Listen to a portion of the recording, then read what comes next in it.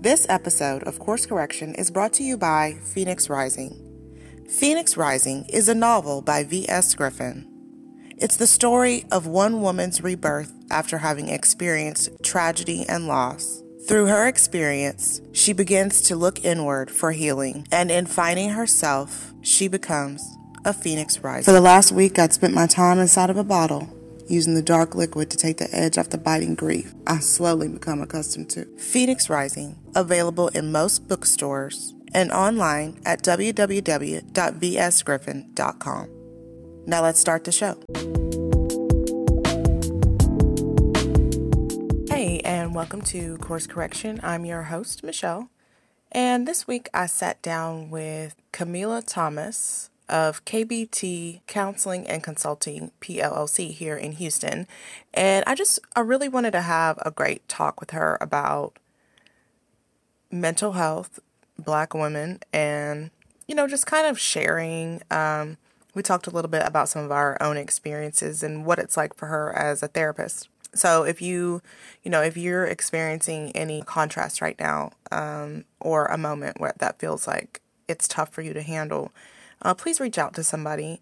We want you to know that it's okay to need a therapist, okay? So if you want to hear about what she and I talked about and how we kind of got into the stigma of the strong Black superwoman, then just keep listening. Let's begin by you sharing with me your zodiac sign so I can properly stereotype you. So I am a Virgo. Okay. My birthday is August the 25th. So I'm a little bit past that cusp between, I think the Leo ends like around August 22nd, 23rd, but I am a Virgo. Okay, so here's one thing I know about the Virgos that I know. They know a lot. Most of them. They know it all. So would you call yourself, or would you consider yourself to be one of those know-it-all Virgos, or are you just like are you a listener as well? So that's very interesting. So I think for anyone who knew me during childhood and probably early 20s, they will probably definitely categorize me as a know-it-all. I think with age, you learn. And so there was this quote that said, wisdom listen and knowledge speaks. So definitely trying to focus more on that. And then just as a therapist now, my role is to listen a lot more. So Yeah, I was going to say that. After I said that, I was like, well, that doesn't really make sense because she's a therapist, so she kind of is supposed to listen. yeah. But I guess, I mean, one thing is like, that's your profession. It's not who you are, you know? Mm-hmm. So are there parts of you that you have to leave out before you go into work?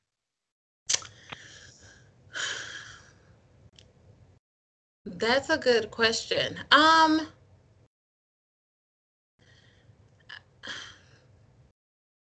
Maybe every now and again, but honestly, I do try to bring my authentic self to the therapy room because I mean that's what I'm expecting from clients, right?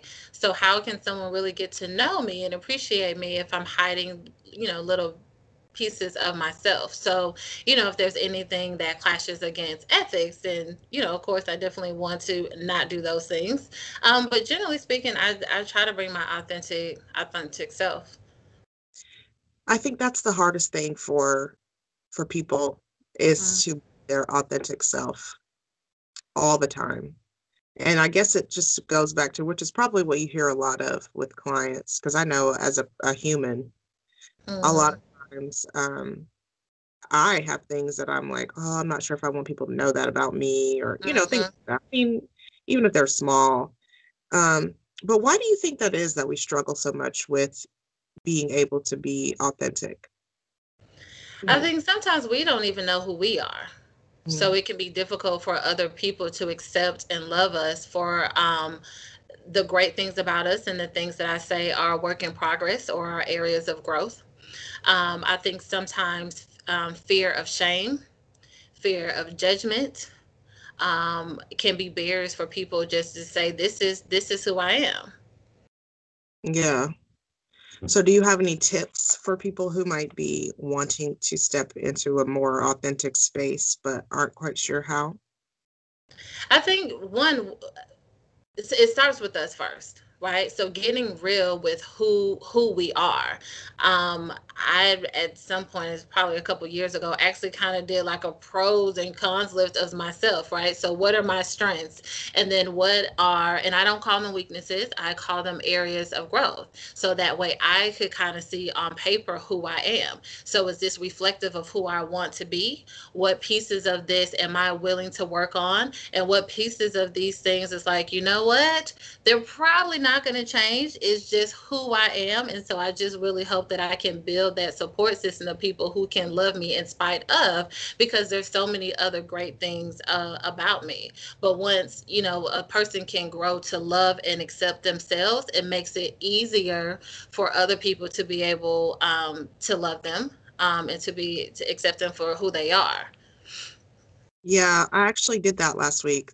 I feel like I've had so many I like to call them like signs where I feel like the universe is speaking to me and giving me an affirmation of I'm doing the right thing for myself and for what I'm trying to do. But I just did that last week. Made lists of the things that I wanted to work on. And then Hmm. a while back, I made a list of goals and then also the long list of things that I'm grateful for and, what I like about myself. Right. Um, I think it's really been a long time coming because those lists where you have to look at what may or may not be viewed negatively, those are the hard ones. And I Hmm. think that's really the most difficult thing I probably have had to do just because there's pain there, when you have to look at who you are, who you have been, where you'd like to go. Um, so have you personally, has it been hard for you to look at yourself ever in a way? I mean, as a therapist, I guess I'm not trying to put you on a pedestal, but to me, you're a healthcare professional, Hmm. you're a therapist. I am not. I am just a human experiencing life. So, I mean, as a professional and as a therapist, is it hard for you sometimes to look at you? Of course. And I think it's been an ever changing road. We also have to be ready for what we see. And are we really ready to do the work that's necessary for us to become and develop and grow into this person that we're saying that we want to be? And so, you mentioned pain being there. And so, even though I'm a therapist, you mentioned earlier that that is my occupation, but I'm a person first. And so, just because I'm a therapist does not mean that I have not experienced life, that there hasn't been trauma, that there hasn't been reasons for why I am who I am. And so, one of the things about therapy is that one, therapists have therapists too, right? I was gonna And so we have to make sure that we are doing our own work, so that way we are not unintentionally harming other people through trying to heal ourselves through other people. you And know so growth and change can be very uncomfortable, very uncomfortable. And so I think acknowledging what we don't like, why we don't like it, where did those things come from, right? So if you're impatient, if you're depressed, if you're anxious, if you have an anger management issue, if there's self-esteem, where did those things come from? Because we weren't just born into those things. Some things could be genetic, but then there's still a lot of room where we can still kind of control or manage some other things about ourselves. And so, there's a difference from saying, okay, well, I don't like this about myself, but do I not like it enough to do something about it? And right. sometimes that's where people get stuck, and that's okay. So if they just say, I acknowledge what's going on, but I'm not ready and willing to do the work, that's okay. Just understand that there may be some repercussions, some consequences that come with that.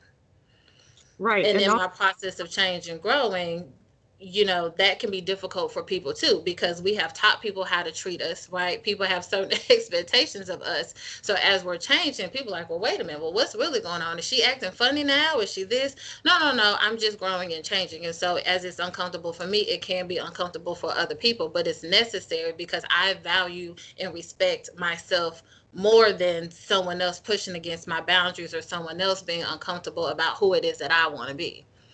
Yeah, definitely. I was going to say that actually before you said about, therapists have therapists too, because I feel like that's something that people use to sometimes discredit folks. And I Mm, don't think that's necessary because I feel like you said, as a human, it's to be expected that you would have the same type of feelings as those who have chosen to go into different professions. And I mm-hmm, commend you guys for, sitting down each week, each day with people who are brave enough to come and say, okay, well, this is what I'm experiencing. And I'm mm-hmm, glad that it's kind of on the upswing because I feel like specifically for our community, there's so much damage, beginning with how people came to America from the mm-hmm, very, I mean, just from the inception of Black American, there's trauma there. And mm-hmm, it's hard, like even looking back and thinking about how I grew up, how my family interacted, everyone tried, you know what I mean? Everyone tried, but because you are already coming from a place that's not whole, you can't expect to deliver a full lesson to your mm-hmm, kids, you know? So I think it's important for us as adults to be seeking, even if, because for me, I can do a lot by myself. Now, there's a lot that I will need a professional for, but a lot of people mm-hmm, are not equipped to say, okay, well, I'm going to look at myself and I'm going to do it alone because mm-hmm. of the molestation and, sexual abuse or physical abuse, other issues that are there. But that's just so hard to unpack. Mm-hmm. So what made you want to be a mental health professional? So, full transparency, when I was in undergraduate school, I actually wanted to be an attorney. And so my major was criminal justice. I minored in psychology just because I've kind of always liked the way the mind worked. And throughout high school and college, I was that friend where everyone would come to talk about their different problems, and people, felt like I listened and gave really positive feedback. But I wanted to be an attorney, and so after graduate school, I had a co-op, and it was with the Department of Juvenile Justice in North Carolina. And so, that was a good mix of being in the community, but also in the courtroom. But what I found was that there were so many kids who just, these were your at-risk kids, right? So there was truancy, there was substance abuse. Obviously, they're involved in the juvenile justice system, so they were committing crimes. But as I got to really build relationships with them, I found out that they were hurting, that there had been abuse, that there were so many other things going on in their lives that led them to make these really poor decisions. They would go to gangs because they were looking for that sense of family, right? There was peer pressure. They wanted to be accepted. They didn't know who they were, all of these things. So at that time, my role was just so punitive. And I said, I'm not helping these kids, because it was, you committed a crime. This is what the court is telling you need to do. And if you don't, then you get locked up or I extend your probation, but I'm not helping. Mhm. And so that kind of was the start of me getting into the helping profession, because I wanted to be more preventative. If I could find a way to help people in the early stages, then, I could give them the skills, the resources, the support, the encouragement to help them be able to make better decisions for their life. So from there, I went into foster care. Then I got my master's in social work, and I think that really just kind of opened up the door for me for the possibilities. And so over my 14-year career, I've done so many different things, working in psychiatric hospitals, now in private practice, in child abuse and neglect. And so it literally hurts me to see people hurting.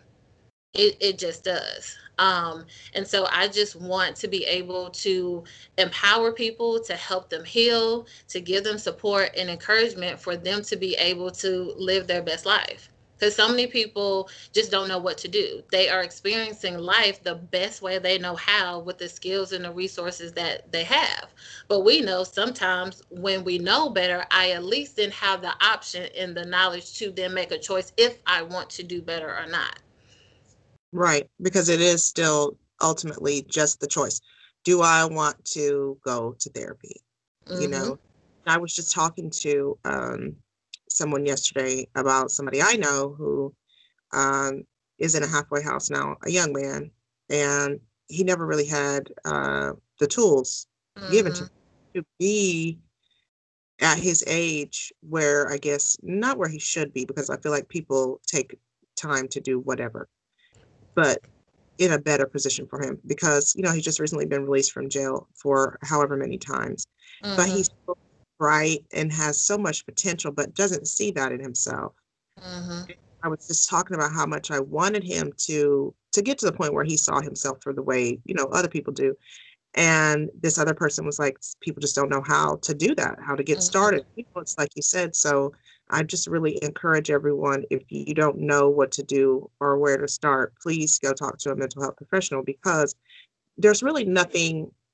I guess a problem I have too is that in our community, we look at seeking assistance for mental health issues as something's wrong with you. But I Mm-hmm. don't look at it like that, because I mean, every person could use therapy. Every person. Mm-hmm. Any person who's ever encountered other people. uh, you know what I mean? Because that's how you become damaged or hurt, is just through interactions. I mean, other people maybe not intentionally hurting you, but if you carry that with you instead of leaving it where it is or saying that's not me just because they said it, Mm-hmm. you need therapy, because now you're carrying it with you. So what's one of the hardest things you've ever had to cope with as a therapist, do you think? Just the pain from others? Honestly, I do a really good job of not carrying that vicarious trauma home with me. I think for me, specifically being in private practice, is when I encounter clients who are suicidal. That's probably the most challenging, just because we don't always have the support as if we're in an agency.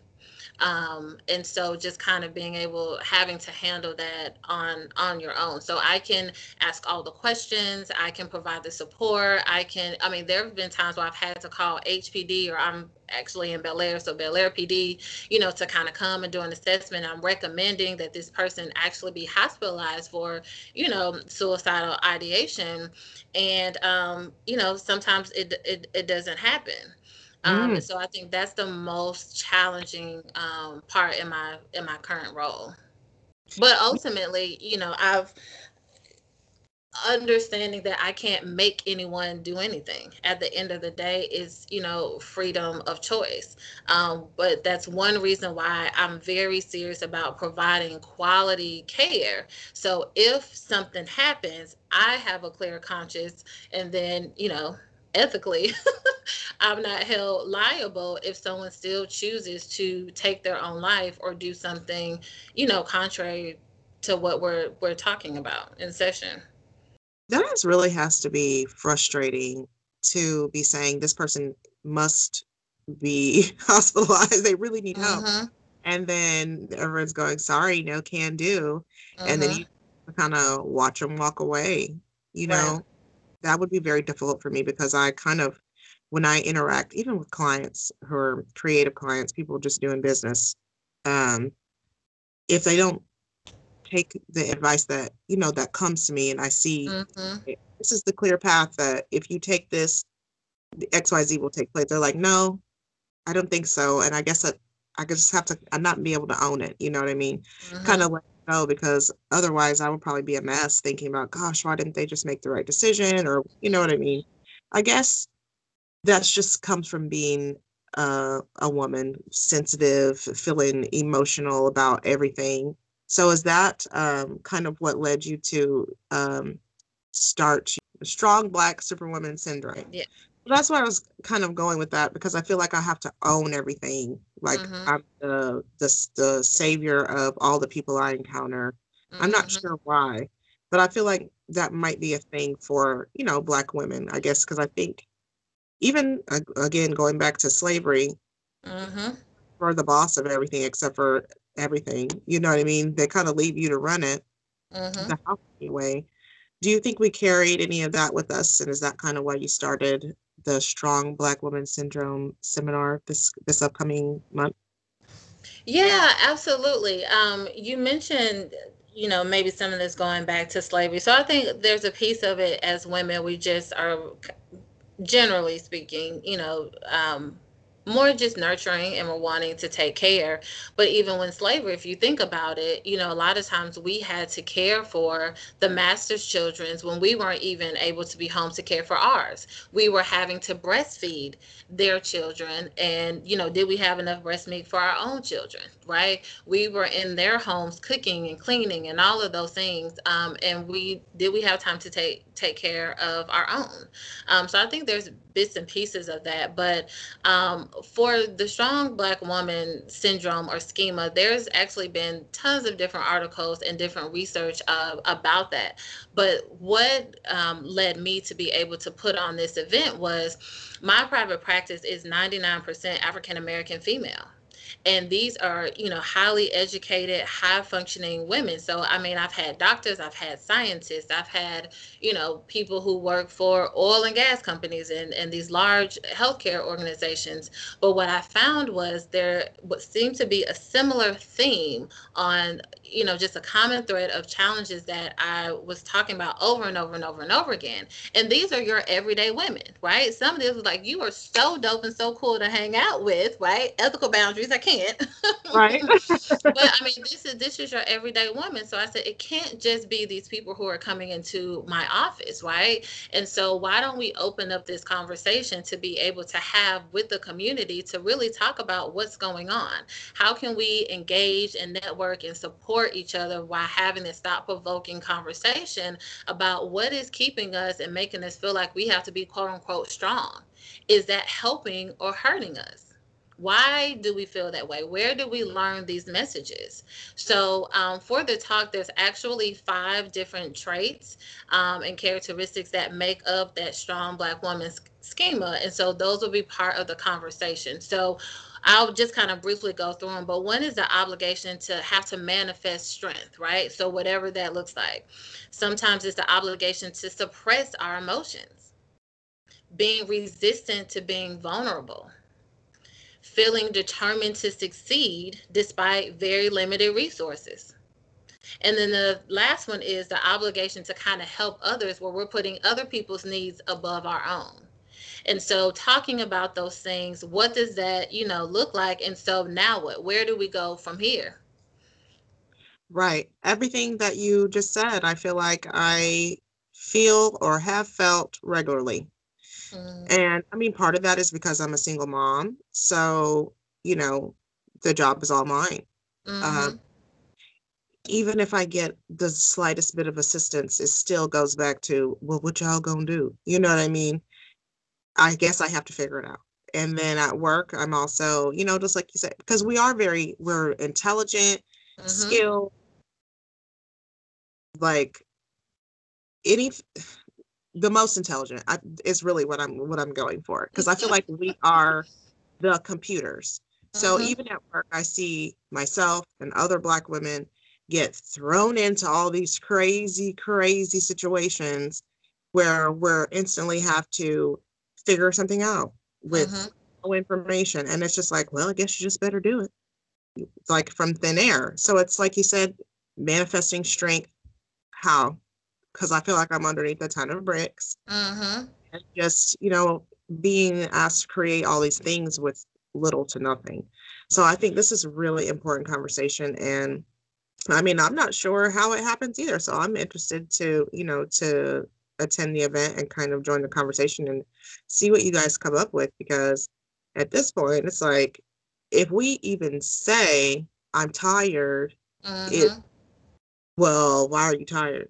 Then you get the backside of that, which is like you're really doing so much. So then you kind of feel like, well, maybe I shouldn't be tired. Maybe I need to find a way to be grateful for this exhaustion. You know what I mean? Instead of just kind of standing in it and saying, I need a break. Like, and I mean, I kind of feel like a lot of these people who, and then this is a terrible topic, but it's just, I mean, it's the truth that happens. People who kill their kids, I'm like, those people need, number one, they need therapy. Number two, they need a break. A lot of, because I know it's tiring. I mean, I deal with it every day where it's just you don't get a break, but you have to figure out a way to walk away. You know what I mean? So if that requires you to go talk to a therapist, please do. So what was it like for you growing up with your own Black mom? Did you guys grow up together? Okay, I won't say that if your mom was passed away. No. Did you see her experience any of those traits? Um, well, so I grew up in a two-parent household. Mhm. Parents are still married, going on, I believe, 45 years this September. Um, Pretty upper middle class. But they kind of had traditional gender roles in the sense of parenting. My mom was a lot more hands-on, so she knew when the report cards were coming out. She was there for the games, and both of my parents worked, full-time corporate jobs. But she was just kind of more hands-on in that way. And then my dad was more, of the provider. Um, so I mean, I think I had a pretty balanced childhood. I saw them both kind of, engaging in both my sister and in our lives. So I don't necessarily think I saw those type of traits. My mom is a lot more quiet. Her focus is really just trying to make sure that the family is okay. Her parents passed away. Her sisters are in two different states. So, she relied on my dad, and then my grandmother, who was my dad's mom, would come down and kind of help take care of her. I do think my dad did a pretty good job of allowing her, or just kind of giving her breaks. So, for instance, like on Saturdays, sometimes he would take my sister and I to, just run around and just do different things to give my mom a break. Or when my mom would come home after a long day of work and being in traffic for an hour to 2 hours, it was like, hey, when your mom comes home, like, let her go to her room for like 30 minutes or an hour, just kind of, relax, change clothes, wind down for the day before, you guys start, mommy, mommy, mommy, I need this, I need this, I need this. So I think he was pretty in tune with her to kind of give a break. So. That's good. It sounds like you and I could probably have a similar type of upbringing. My mom and dad were together, married for 27 years before he passed away. And it was sort of like you said, me and my sister and my mom and dad kind of balanced everything together. But when he passed away, I saw the stress come out, and then it was things that she didn't tell us about, maybe how their inner workings really were. And even when I spoke to my friend Fernando a couple years ago, we had a mediumship where, he brought spirits or whatever, my dad to speak to me. And he kind of apologized for that, for how he wasn't doing all that he was supposed to be doing to help my mom. Because after, everything comes out about how she's kind of she's sort of been juggling things by herself, and, now she really has to. So I've watched her, like, the last 20 years pretty much turn into kind of that, have to be the strong, always present, always taking care of everything. And I urge her to go talk to a therapist because, I feel like the older that she gets, the more resentful she becomes about her role as that. That's kind of what I would like to, I guess, prevent, because I have already been doing it now for 14 years or by myself, parenting. But I'm trying to get to a point where I don't have those feelings, and where I set my own boundaries while I tell them, and this is what I talked about 2 weeks ago on the show, setting boundaries with my kids, because I don't have somebody to say, hey, you need to give your mom a break. So I have to say, I need this break right now. Right. So do you have any tips for boundary setting for your patients? So one, I would say know what they are first, because it's going to be hard to enforce something to someone that we don't even know what they are. So generally speaking, there are poor boundaries, there are healthy boundaries, and then on the other extreme there are rigid boundaries. And so a lot of times I do spend some time, and there's a worksheet that kind of actually outlines the different traits and characteristics that make up all of those three different types of boundaries for people to, one, understand where they are now. And so sometimes the boundaries could be fluid, right? So you could have really poor boundaries, maybe in like intimate relationships, and like rigid boundaries with maybe it's like somebody in your family who you've had like a toxic relationship with. But generally speaking, we have one, general type. And so then outside of that, there's other types of boundaries. So there's physical boundaries, there's sexual boundaries, there's material boundaries, there are emotional boundaries, right? So once I can provide people with those type of that type of information, then they can say, okay, so this is how I typically operate, and these are the types of boundaries that people in my life overstep. So why is that? So a lot of things happen in childhood. So where did you learn how to set boundaries? What are the challenges that prevent you from being able to say no? Because saying no is a boundary, right? So is it fear of rejection? Are you a people pleaser because you want to be liked? Is it low self-esteem? If you say no, you're worried about people leaving you, right? So once we can kind of get to the core root and what the issue is, then it makes it a lot easier. See, a lot of times we just go through life, we're functioning, we're doing things, but we have no idea why. Once we know why, then we can catch it, right? It's like, okay, wait a minute, this is where this is coming from. This is why I'm doing this. So again, let me then try to do something different.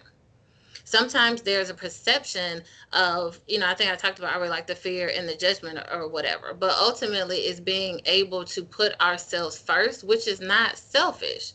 And a lot of times people think that if I put myself first, even if that means over the kids, over relationships or a job that makes them selfish, it's like, no, it doesn't. The boundaries help protect us. And boundaries only push away people who don't have our best intentions at hand. And so sometimes we keep people around us. Well, I need these people. And well, if I set this boundary, so-and-so's going to get mad. And then what happens?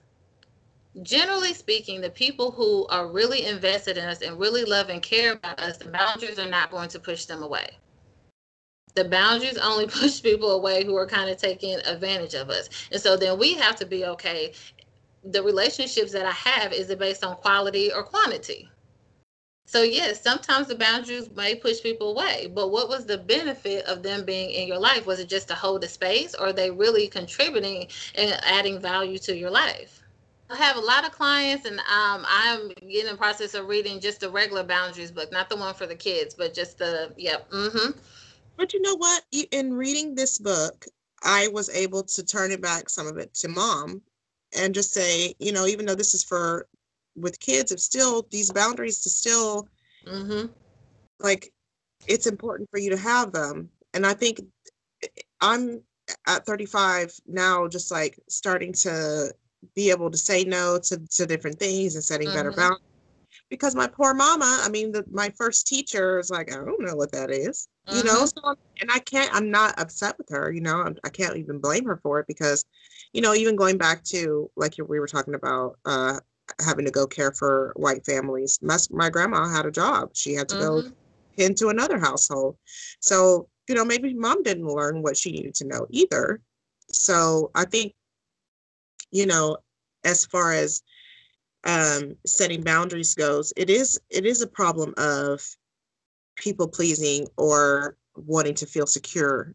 Because I know for me, for a long time, it was, well, these people might not like me if I say, F you, or for lack of better phrasing, but, I don't care anymore. But that only comes from that introspection and looking at yourself. And once you're okay with you don't care if other people mess with you on that level, because you rock with you. You know what I mean? Right. And while I do think we need people, I don't think everyone is necessary. Like, sometimes we're keeping people around us because we're not able to set better boundaries.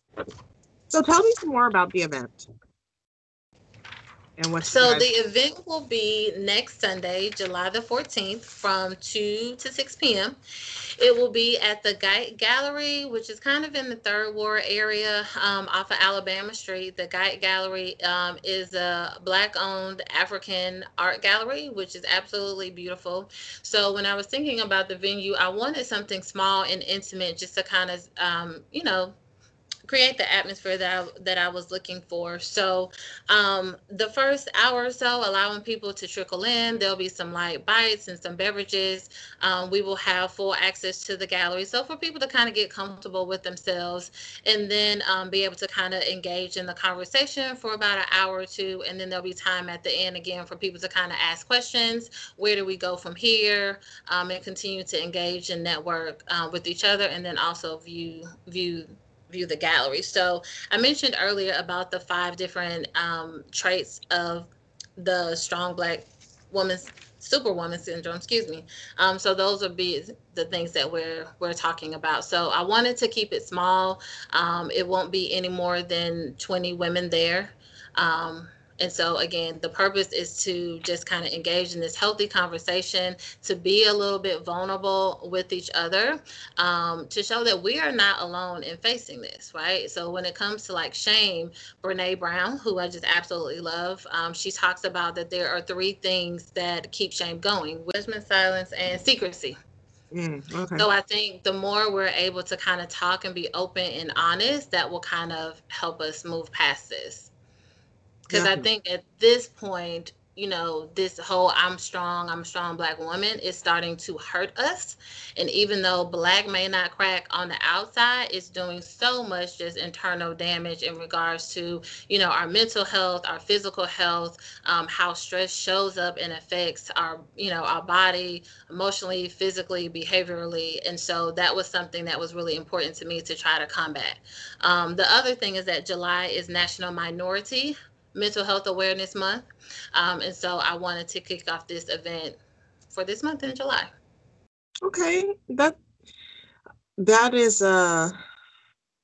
important. And I want to tell you this is going to sound really weird, but when we met initially at the No Boys Allowed documentary thing, we're still trying to do that, by the way. I noticed that everyone was really comfortable whenever, you were sharing with them and they were sharing with you, and people did cry. I remember Yeah. that. So I'm expecting to see some cry, probably me, maybe me. I don't know. This next weekend. So I really appreciate you coming to talk to me about this, and just sharing a little bit with me about yourself and how you feel about Black women and mental health. Yeah. I'll say Thank that. you so much for having me. This is totally a passion of mine. And so, I had a talk with God probably about a year ago, like, what is my purpose? And this was something that He laid on me. And it has totally been a faith walk to leave my full time secure job, to step out into private practice, into the unknown, not really sure what my niche was. And so, like I said, the practice is 99% African American female. And I, continue to get people reaching out. I saw your website and it just spoke to me. So it's something that I take serious. I've had my own journey through this process. And so I'm just here to be a servant and just to help us. Yeah. Well, I'll probably be reaching out to you again. I mean, what I'd really like to do is, I know you have to go because you have a client in a minute, but I want to have a regular show like Oprah.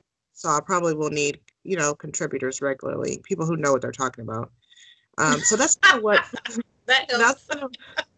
that's kind of what this show, Course Correction, has kind of been about, was me meeting people or people I already know, just to get them sort of more in front of my audience, because I feel like people need to know about mental health, need to know it's okay to go see a therapist, need to feel like it's okay because it's me and you both now saying it's okay. So that's really what this has been about. And I'm glad that you mentioned purpose, because that's kind of my thing right now, is moving towards my purpose and helping others do the same. So I hope that anybody who listens to this episode, that will really resonate with them. So can you tell people how to find you if they want to come and see you? Absolutely. So my website is www.kbtcounseling.com. I am also on Facebook and Instagram at KBT Counseling. I can be reached by telephone at 346-800-7543. I also have mental health t-shirts that you can get on my website, and you can still access the website through Instagram and Facebook under the Shop Now button.